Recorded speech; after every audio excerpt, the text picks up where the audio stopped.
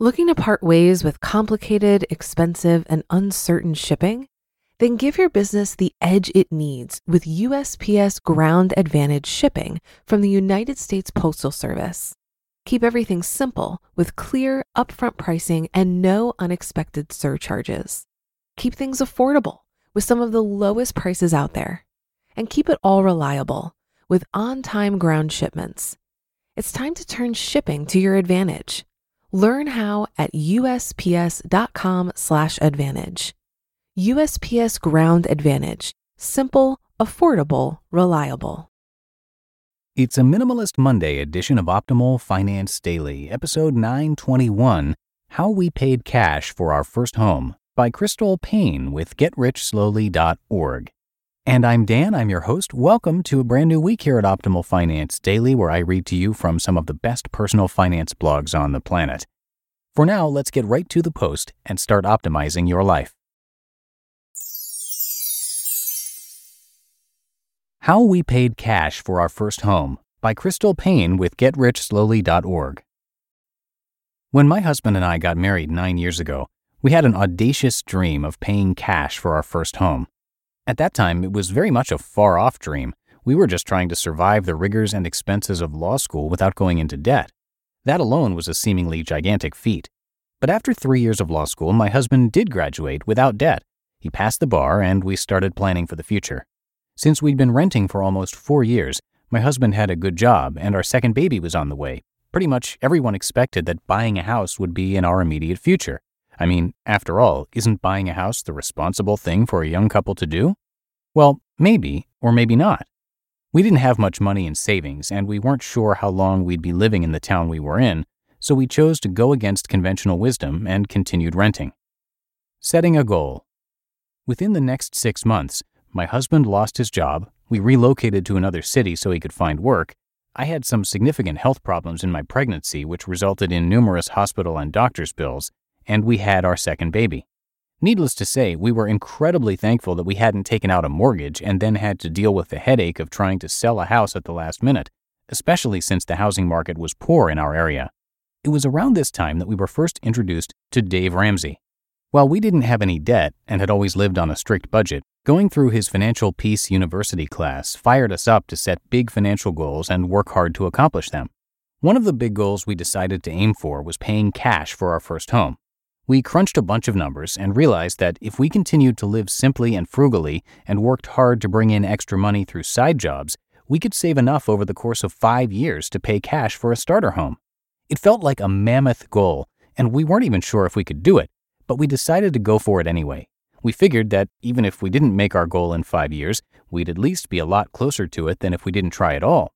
Plus, from our calculations, we'd be in a lot better position if we waited to buy, even if it took 7 years to save up enough for a house, than if we were to go ahead and get a 15-year mortgage and pay it off early. We knew that we could buy a decent starter home in the area where we were planning to move for around $100,000 to $110,000, so we divided $100,000 by 60, since there are 60 months in 5 years, and set a goal to save $1,700 every month. Because we didn't have any debt or school loans, and because we lived simply and frugally, we were able to live on significantly less than we were making, thus freeing up a good chunk of money to put towards our house savings each month. Gazelle-like intensity. Once we set this goal, and I blogged about it publicly, we were incredibly motivated to work as hard as we could and delay every purchase we could in order to put as much as possible into our house savings fund. We used coupons, ate a lot of meatless meals, shopped at thrift stores, cooked from scratch, brown bagged it, continued to use our old and worn-down furniture, didn't replace anything that wasn't an absolute necessity, limited our going out to eat, only had one car, stayed home a lot, used gift cards from Swag Bucks to buy any non-necessities, bought eyeglasses from Zenni Optical, learned to be content with what we had, and continued to live on a strict written budget. Meanwhile, we also looked for ways to increase our income. I blogged, wrote ebooks, and took on freelance writing jobs. My husband did contract work, started his own law firm, and helped me running the blogging business. That first year, we didn't always make our monthly savings goal. We had some unexpected medical bills and car problems that ate up a portion of our savings, but we kept plugging away, throwing whatever we could squeeze out of our income towards savings. The few years of long hours and hard work we'd put into blogging started to really pay big dividends, and by the second year, we were meeting and exceeding our monthly savings goals every single month.